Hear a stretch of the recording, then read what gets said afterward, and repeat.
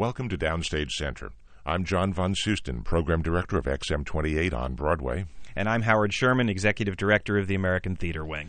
Today we're joined by John Barrowman, who has just recently starred in the London production of Anything Goes. John Barrowman is known to people in this country, having appeared in Sunset Boulevard and opposite Carol Burnett in Putting It Together, notably in London on the West End in Miss Saigon, Sunset Boulevard, Phantom of the Opera.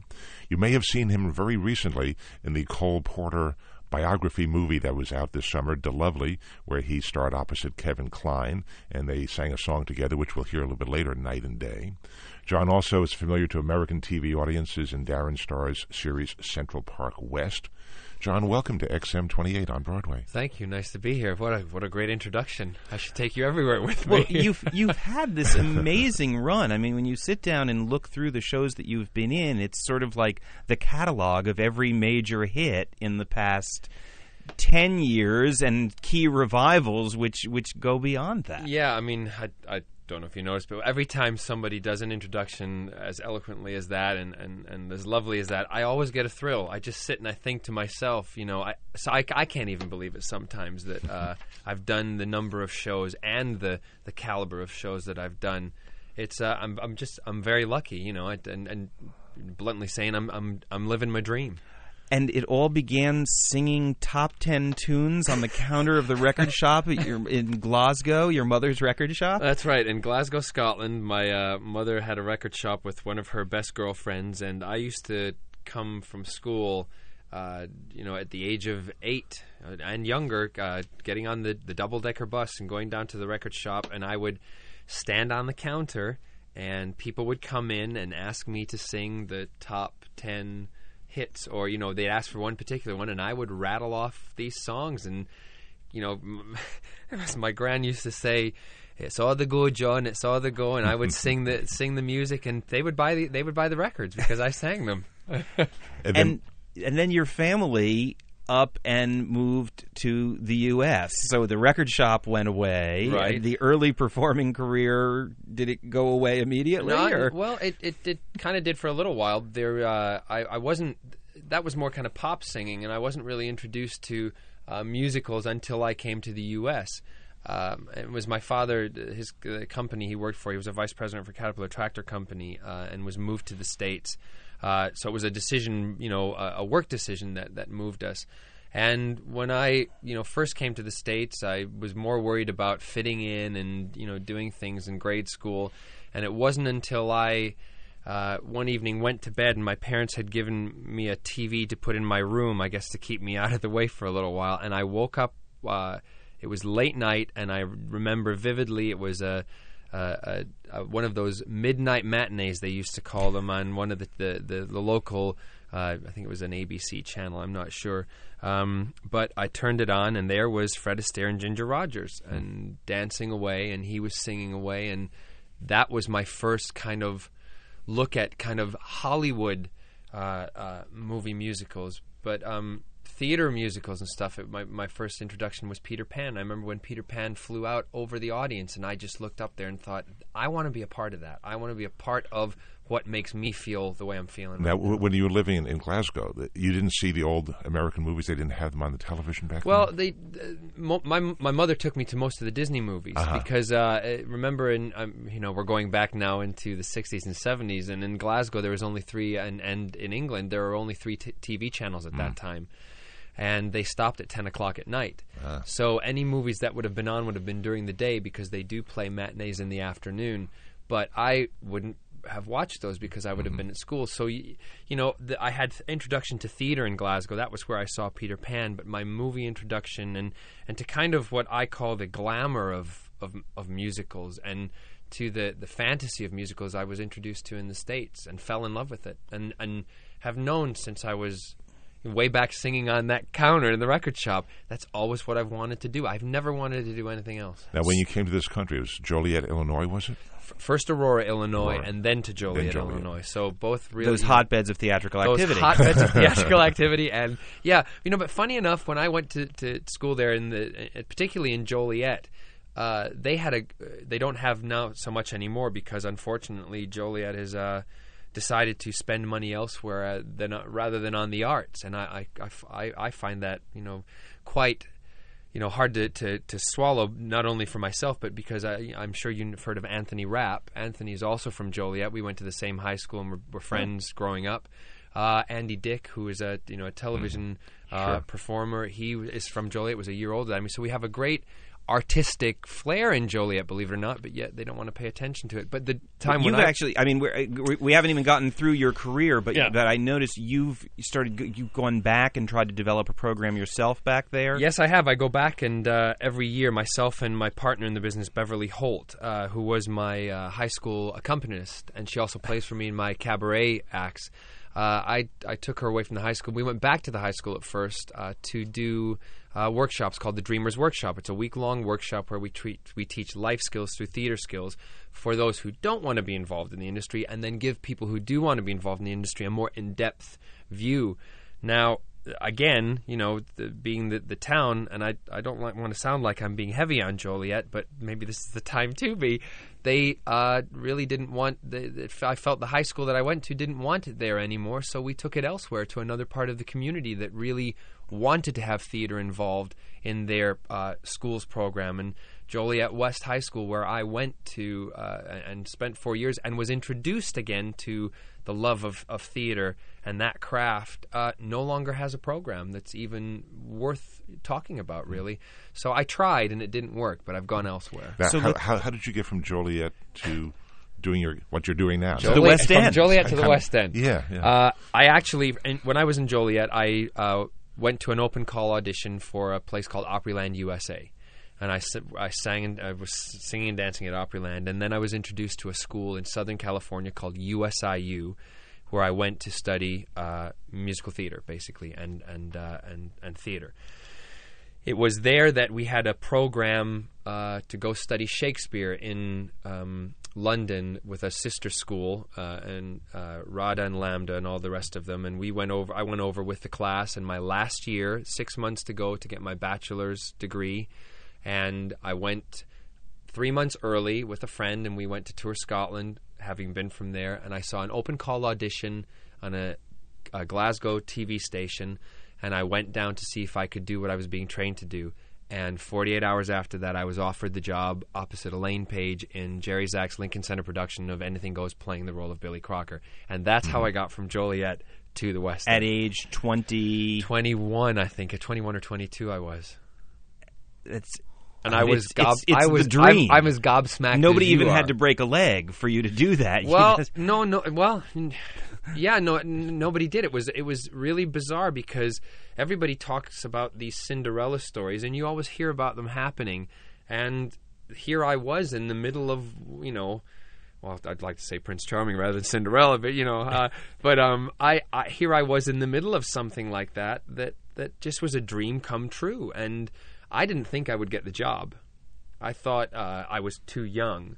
But Elaine, when I went down to sing and to meet with Elaine and Tim Rice and they flew Jerry over. I later found out that Larry Oakes, who was the gentleman who auditioned me and the in-house director there, he said, we knew that even if they thought you were not right to play this and too young, we couldn't let you go because you were something that we could develop. And, he said at that time, my friend, I'm speaking as Larry, he said, my friend Cameron McIntosh might use you for something or put you through the ropes to train you. So I just went with the flow, basically, and fortunately, Elaine loved me. Well, you just mentioned Tim Rice in there. How did Tim Rice come into an audition for Anything Goes? Tim was He didn't write that. No, he didn't write that, but he's wrote a lot of other things. But no, Tim didn't write that. Tim was one of the at that time Elaine's partner.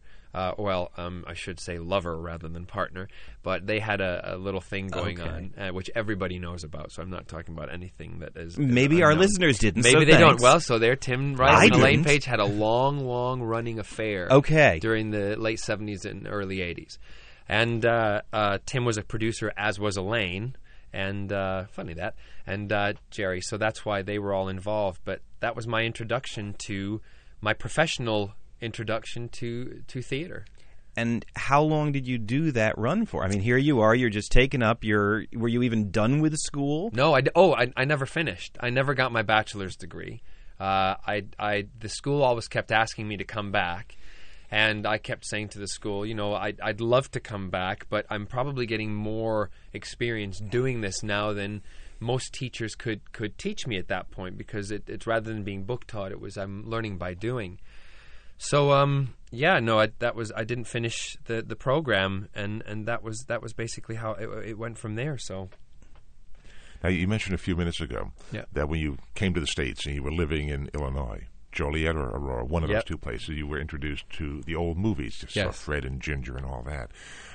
And I think it's interesting that your first big role was in Anything Goes, a Cole Porter show, and most recently in the movie about Cole Porter, DeLovely, where you sang the song that Fred Astaire introduced on stage in... Absolutely, and I can't remember the name of the film off the top of my head. It was actually on the stage in Gay Divorce. Oh, Gay Divorcee, that's right. And then later he played the same part in The Gay Divorcee, which was the movie title of Gay Divorce, which was not called Divorcee. I didn't know that. You see, it was okay on the Broadway stage to have a person who was divorced being happy about being divorced. Right. But there was nothing about the institution that could be happy on the other side of the Hudson River in America in general. So when they made the movie, they said the institution of divorce cannot be the happy thing. Right. It has to be the person who's divorced. They added an E to the end of the word divorce. I did not know that. Made it the Gay Divorcee. And they added the word. Well, it's important that you know the So- moral structure No, of the so now that you 1930s know Hollywood that. film code. Listen, it certainly is, and in particular, because I've Cole Porter's been such a big part of my life. That's one thing, the beauty that I always find about him is I always learn something new. I always learn something new about the man or his work or something around it. But the irony was that Fred Astaire, the actual scene I did in DeLovely With Kevin Kline, that sort of argument that we had actually was taken from an actual scene that did happen between Fred Astaire and Cole Porter, and they based it on that. The character wasn't based on Fred Astaire. Well, who was the character?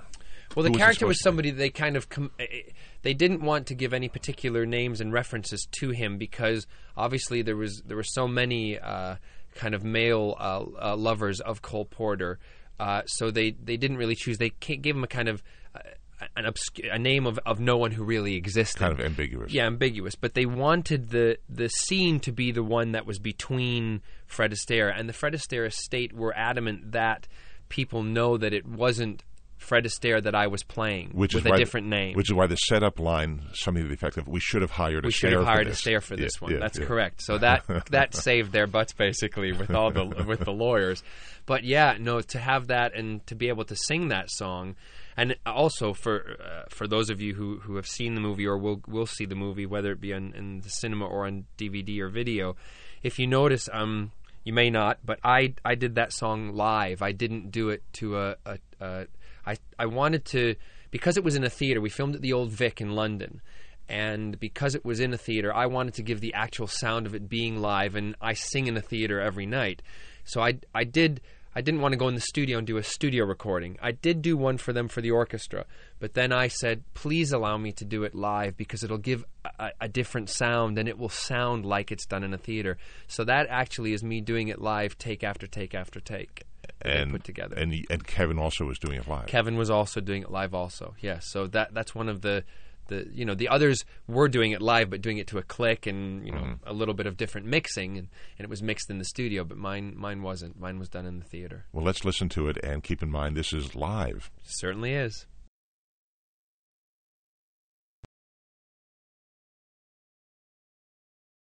That from the soundtrack of DeLovely, the so-called biography of Cole Porter. I say so-called because there are a lot of inaccuracies in terms of the history, but the lovely music of Cole Porter, very well written. More accurate than the first movie, but still not about actually the truest telling of the Cole Porter story. No, I mean it's still an element of Hollywood built into it, but yeah, it's so much truer than the original Cary Grant film. And I love the line that Kevin says as Cole Porter.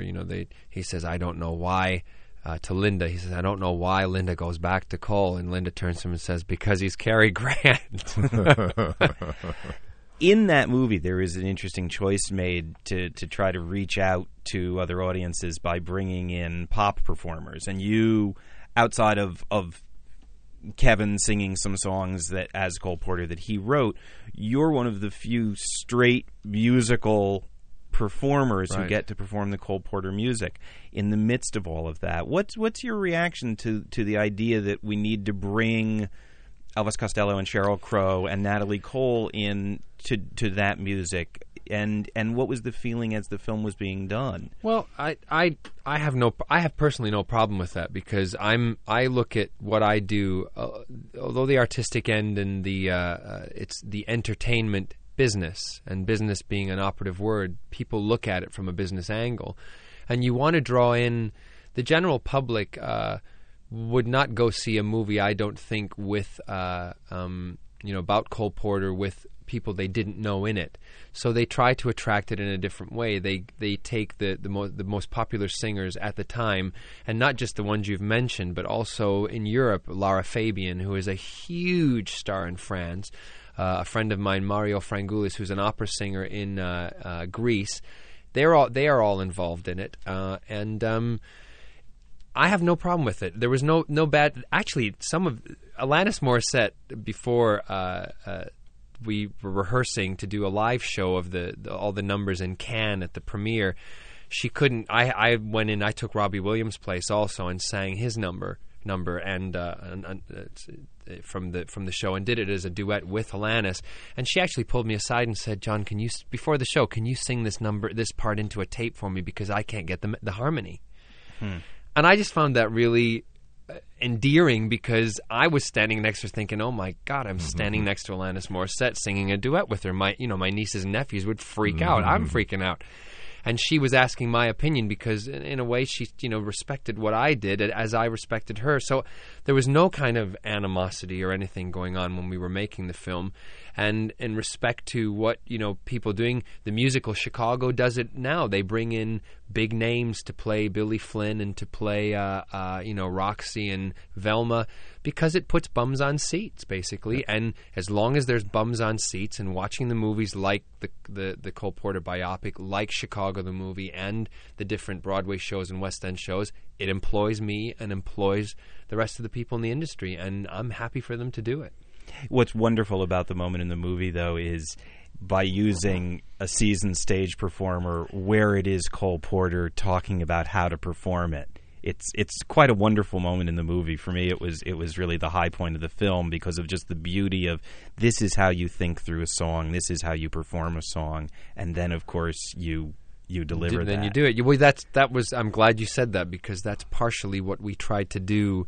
Kevin and I had talked about the scene prior to doing it, and said we really wanted to get that across, the theatricality of it, the process that goes through. In a nutshell, we tried to fit in what we do normally in 6 to 8 to 12 weeks in a rehearsal period into less than 4 minutes on film. And also the way Irwin filmed it, Irwin Winkler, the director and one of the producers, with that time, the movement of time with the turning of the camera. And MGM were really pleased with all of that. And that's the scene that MGM uses for they used to sell and to get more money for the film. So, well, as you talk about the turning of time, I have to ask. We've talked already about your big break in London with the Anything Goes, the Lincoln Center Jerry Zaks production, and all of 2 weeks ago, you were just concluding what really was a couple of years, again, in Anything Goes, in London, ultimately playing at least part of the run in the same house that you played in the first time around. No, it was a different house. I was misled. But here you were in the same part with a gap of about 13 years in your life? Yes, right, yes. What does that passage of time do when you come back to a show? It's not going back certainly to a Shakespeare play where your life experience necessarily allows you to deepen, or does it, even in this kind of light material? Yes, it does. It does help you, because I'm a little older, I'm more mature. The character when I played him was falling in love with the girl, and also had fallen in love with not fallen, excuse me.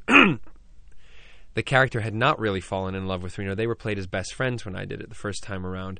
So having had the 13 years and the life experience, I also the approach to it was to play it, although it's heightened reality and very high camp and over the top and in a way slapstick, I played it tried to play it with more truth, if that makes any sense, which makes the jokes and everything land better.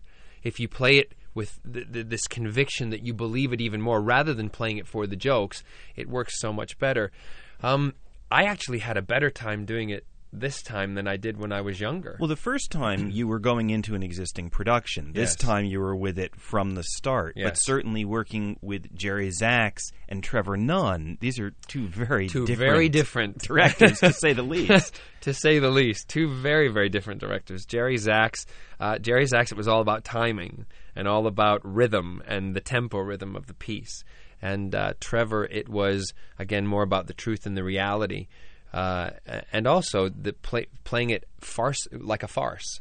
The whole sequence, and I know you saw the show, and to explain this, that there was certain doors on the ship for the listeners there that we use coming in and out all the time, and that's a classic element of farce, doors being used to go in and out and characters just coming on and going off stage. And again, Jerry did use that also, but with rotating doors. So there were great similarities. I came into it and I had to start from a fresh palette, because a lot of it, and Trevor and I talked about it when I started to do it, and I've worked, obviously I'd worked with Trevor, numerous times before, and he said, you're just going to have to trust what I ask you to do, and trust yourself that you will be able to do it. But it was one of the most amazing experiences for the last 2 years, having done it at the National Theatre, where it was the most successful show at the National Theatre in the history of the National in terms of box office and money-making show for them. And there were people queuing the night before a performance. I'm talking pensioners in their 60s queuing to get standing room only tickets for £10 to see the next day's show. Then when we had about a 6-month break, where we thought the show had ended. We thought it was not going to continue from the National. And then, lo and behold, the Drury Lane became available, and that was it. The ship set sail again. So it's been about 2 years that it's taken up of my life, and 2 really, really happy years, because again, I'm immersed in Cole Porter. It seems like my life is just going to circle around Cole Porter for quite a long time, and I'm perfectly happy to have that. Are you familiar with Porter, having grown up in Indiana, you having grown up in Illinois? Yeah. Both Midwest backgrounds of sorts, even though you were born in Glasgow, obviously. Right, but I always, I say I kind of had my formative years were being in the Midwest, and a lot of his formative years were in the Midwest. Yeah, so we kind of come from the same roots in that sense. But what do you think Porter might have said about the movie? Wow, I don't... Well, let's put it this way, about the performances of his music, not about his life, but about the performances. I think that certain aspects of the performances of the music he would have enjoyed, because I know he did love to hear people sing his songs. Mm-hmm. I think he would have been concerned at the context that they were, taken and put into. Very, very much out of context. Yes, for one of them, for instance, that comes to mind, one that I sang in, Anything Goes in London, Easy to Love, which he sang in the movie to his wife in a park in Paris. And I sing Jimmy Stewart in the movie. Yes, and I sing it to Hope Harcourt in the show, but it was actually written for a man. Mm. It wasn't written for a woman. And one of the really wonderful things about the lyrics in that song, that he was really walking on a fine tightrope and a wire, and really pushing the limits, in a sense, of that period. The lyric I jumped to right away is so easy to love, so easy to idolize, so others above, so nice to waken with, so nice to sit down to eggs and bacon with. Mm-hmm. Now, singing to a woman, that's no big deal, but if you know it's being sung to a man, and it's written about a man, sung by a man to a man, mm-hmm. That's really risque. And I just think what a glorious thing for him to be able to do that, and to just kind of pull the wool over everybody's eyes in that way. But again, I think he would have been happy with the movie, because it didn't make his homosexuality salacious. I mean, there were aspects of the scenes with Linda coming home and not being happy about 15 young men being around the swimming pool with them. But they didn't make they treated it as the norm. And Irwin's view, I was quite pleased with the way Irwin approached it, because he didn't make it something that was bad. and that's not what it, what it is. It's not bad. And it was a subject that in 1946, when Night and Day was made, the one that started Could not be touched. You could not even touch it. You couldn't even acknowledge it back then. Not at all. And I'm so glad we're able to now because, just people need to know. People need to know these to use a things. Cole Porter line, times have changed. Yes, they have. We've often rewound the clock, et A cetera, glimpse et of cetera. stocking is no longer shocking. Well, let's play a song from your new album. Tell us about that. It's a new album called, I'll say the name of it, John Barrowman Swings Cole Porter. Certainly It is. was you singing his music. Me singing his music. Larry Blank, who did all the orchestrations, who many of you who know Broadway orchestrations will know Larry. He does a lot of stuff and very wonderfully to take these old songs and to give them a new life. Stuart McIntosh, who produced it, and John Craig from First Night Records, who I went to him with the project first. We all sat in my living room for weeks and decided on the songs to put on the album, and all of them on the album, all 13 tracks plus the bonus 14th track, all really have a close, they mean something to me, and that's why they're on there.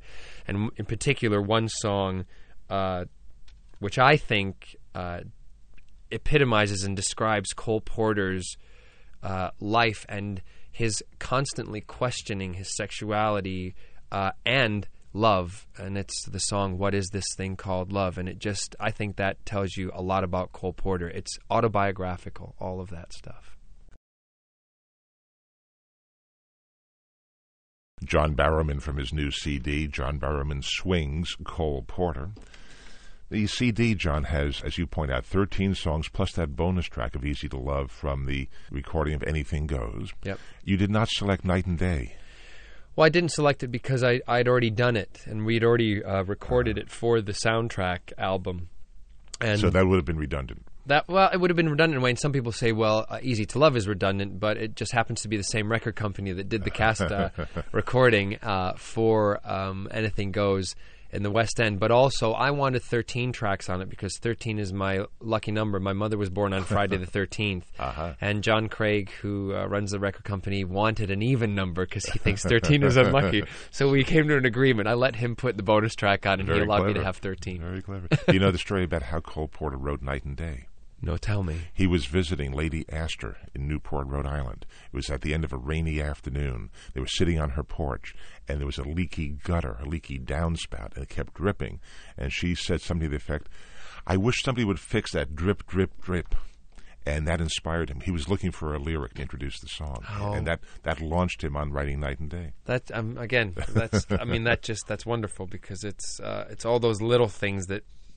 Big things come from little things, and that's Your amazing. CD is available in record stores everywhere on October 5th, Correct. which is just weeks away. Certainly. John, I must mention this. John Barrowman Swings Cole Porter. I will hold it up to the camera so everybody can see it. If you can't see it, you can visualize it. Always good on a radio interview. Yes, It's a nice picture. If you want to see the picture, you can go to my website, www.barrowmanonline.com, and you can see the cover there. Everybody has a website nowadays. Yes, they do. And you know what? That's another thing that's been really great is the web, to be able to.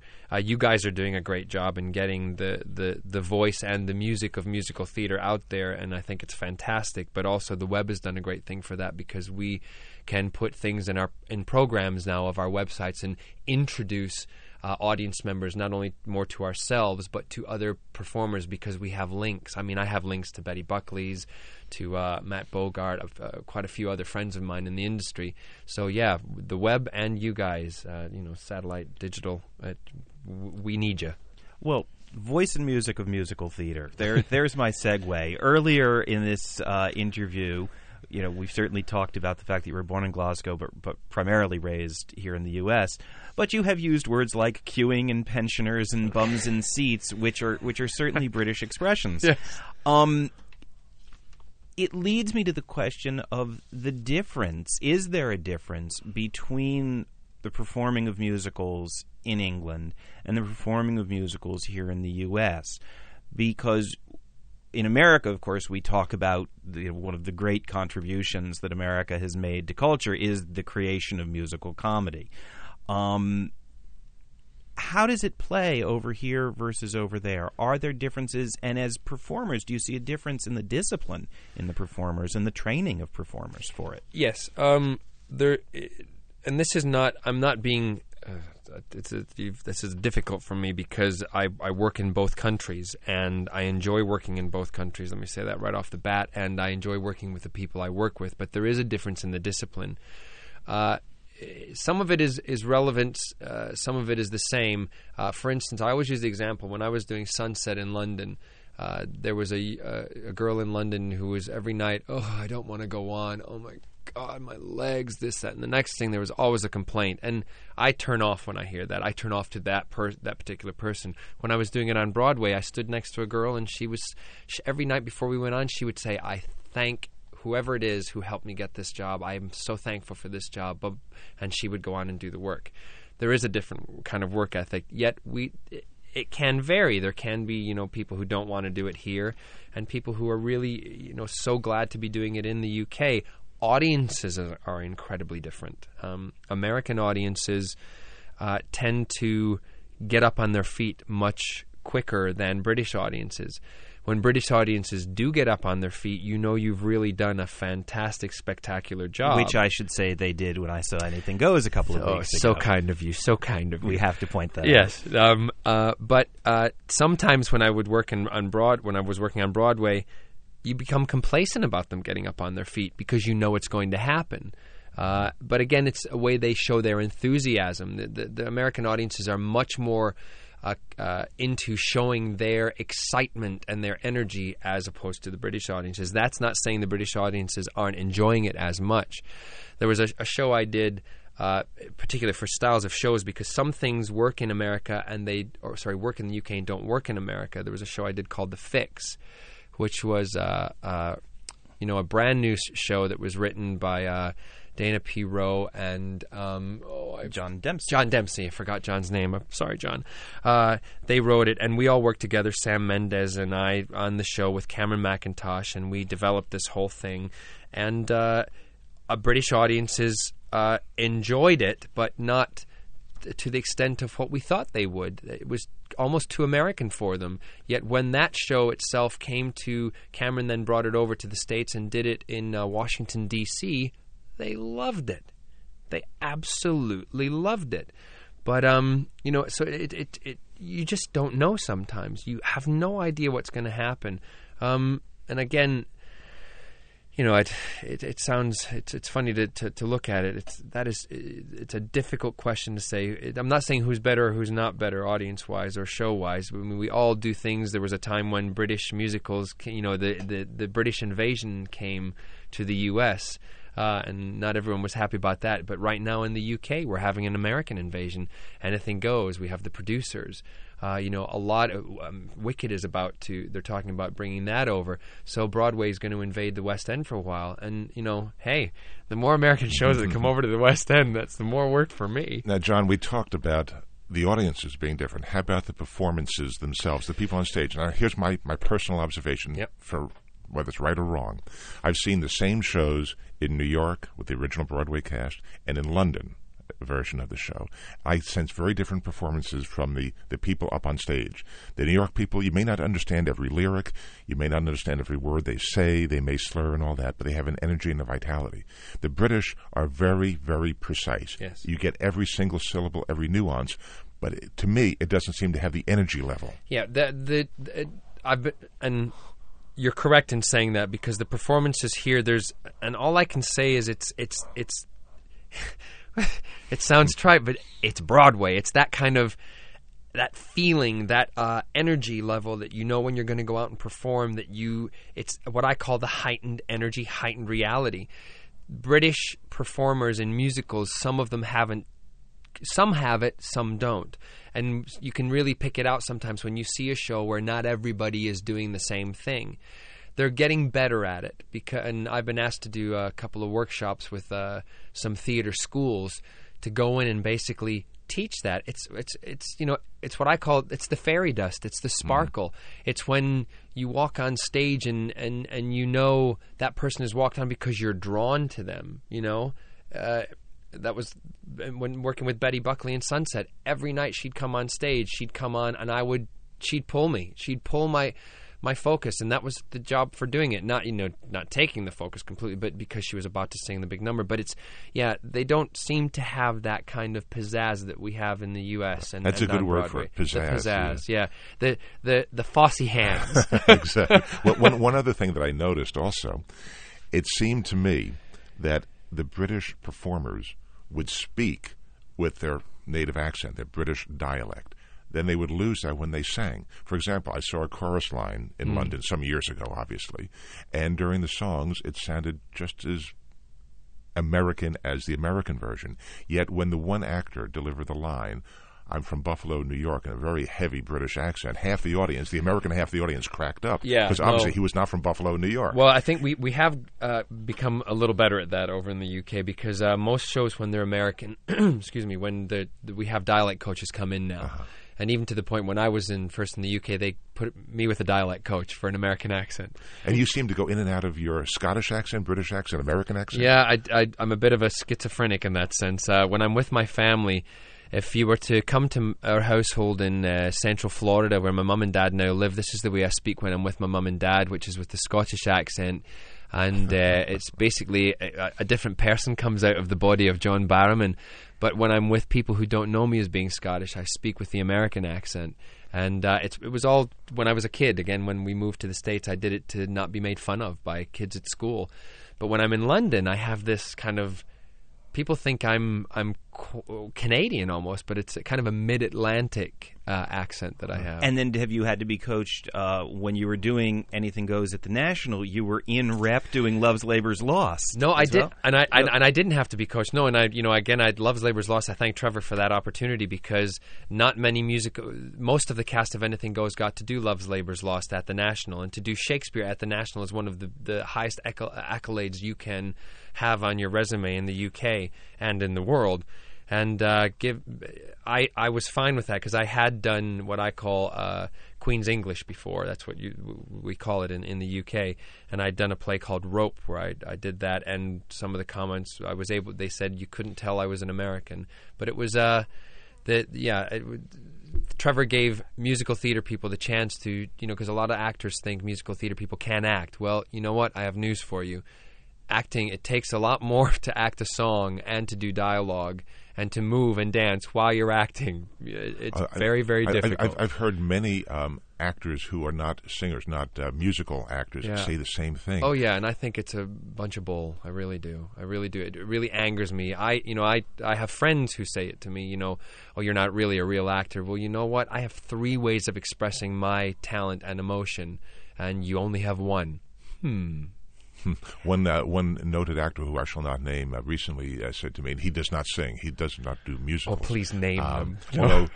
Although he has been in musicals, been out as a singer. Yes. He had said, I don't understand how these people can perform, can sing, can dance, and do that, and still act. He said, he was just it's all the same. Marveling at it. Yeah, it's all the same. That's what I try to teach the kids that I do the workshop with. That when you sing, it's not, and that's their big problem. They do the scene and then they go to sing, and it's like something alien to them. And I try to get them to think, it's all the same. It has a whole through line. You only start singing because you have so much emotional level that you can no longer talk, so you burst into song, and you're expressing yourself through song. And if you can get that, you'll be such a better performer right off the bat. I want to jump back to a show you mentioned earlier, The Fix, because as we look at your extraordinary resume, in many cases you've done revivals or you've gone into other productions. The Fix was a case where you really had the opportunity to be with the show from the beginning. Yeah. And it's not a show, although it did play over here and was well received down in Washington, it did not make it up to New York. It was not seen broadly.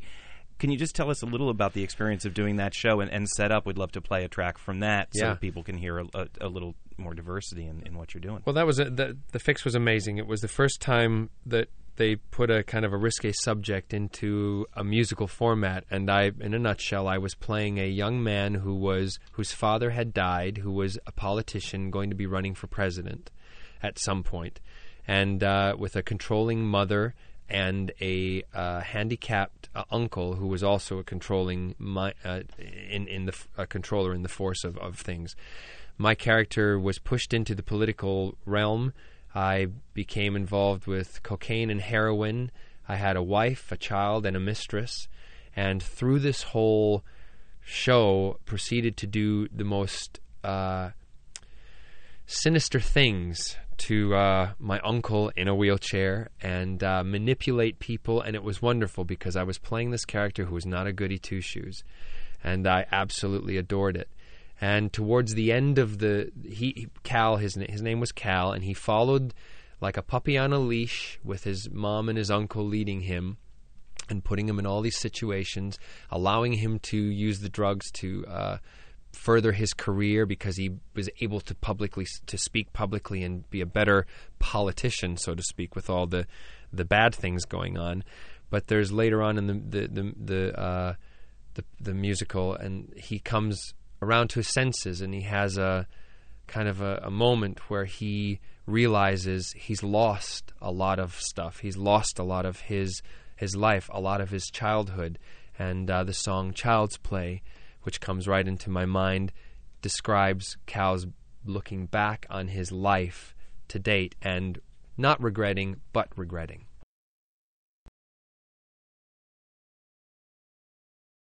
From The Fix, that's John Barrowman with Child's Play. John, you're visiting the States now. You've been in London. Now you're in the States. For how long are you going to be here, and what are you doing while you're here? Well, I'm basically doing publicity for the album, and I then have to go. That's my only reason for coming over at the moment. I go back to the UK because I'm currently rehearsing. I have a 10-week slot, and the people at Chicago have wanted me to do Billy Flynn for years, and I'm going in to play Billy Flynn in Chicago and London for 10 weeks, and then after that, I am in, for those of you who might know of the TV series Doctor Who, I'm one of the main characters in the new TV series of Doctor Who for the BBC in the UK, which hopefully will be playing on, as it used to play on PBS over here, but I don't know, it may go on to a different channel over here, so just watch out. I'm really looking forward to that. Do you think we might see you on this side of the pond on Broadway at some point?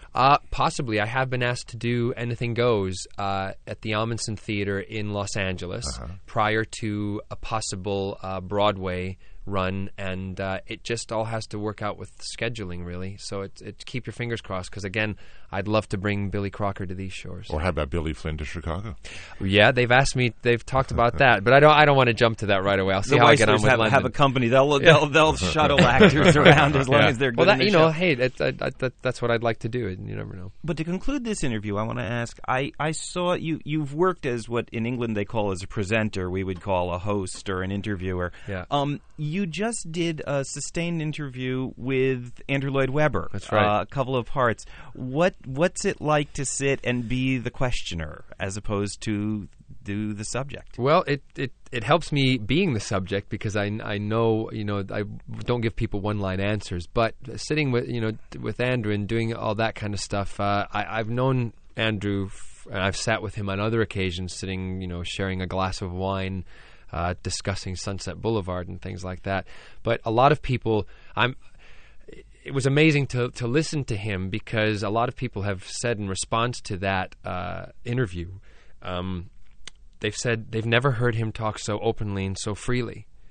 And I'm quite pleased with that because the series itself, it was over a 2-part series for BBC Radio 2. And they were pleased with it. The public were pleased with it because there were times when the publicist was in the background going, with the hands up, saying, mouthing, "Don't say that. Don't talk. Don't say anything else." But yeah, no, I like Andrew. I really do. And for all the people who say they don't like his music, that's perfectly fine. You don't have to listen to it. But I think he does.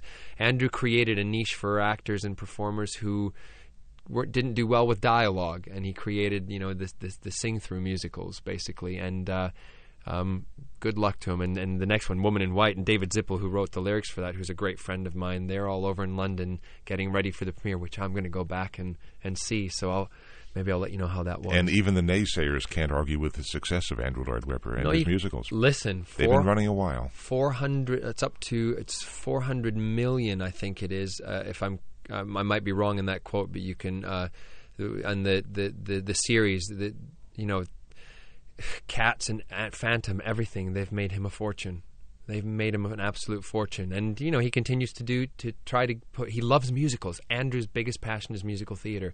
That's the medium that he loves, and he loves creating that kind of stuff. And if you ever get a chance to hear the interview, you'll get that from it. And we should say for our listeners, I believe that interview is available. People can link to it on their computers by going to the Woman in White website. Woman in White, or if you don't mind me saying, www.bbc.co.uk/radio2, and you look up my name, John Barrowman, and it will take you right to the link. Well, John, we do thank you for being here today, and we wish you continued success. Why don't you give us your website address one more time? It's www.barrowmanonline.com. And can I just say thank you to XM for doing this with musicals. It's a great thing. Well, you're most welcome. I also want to remind our listeners that your new CD, John Barrowman Swings, Cole Porter, will be available October 5th in record stores everywhere. You're hearing it currently. We've been playing it for a week or so now. We'll continue playing it right here at XM28 on Broadway.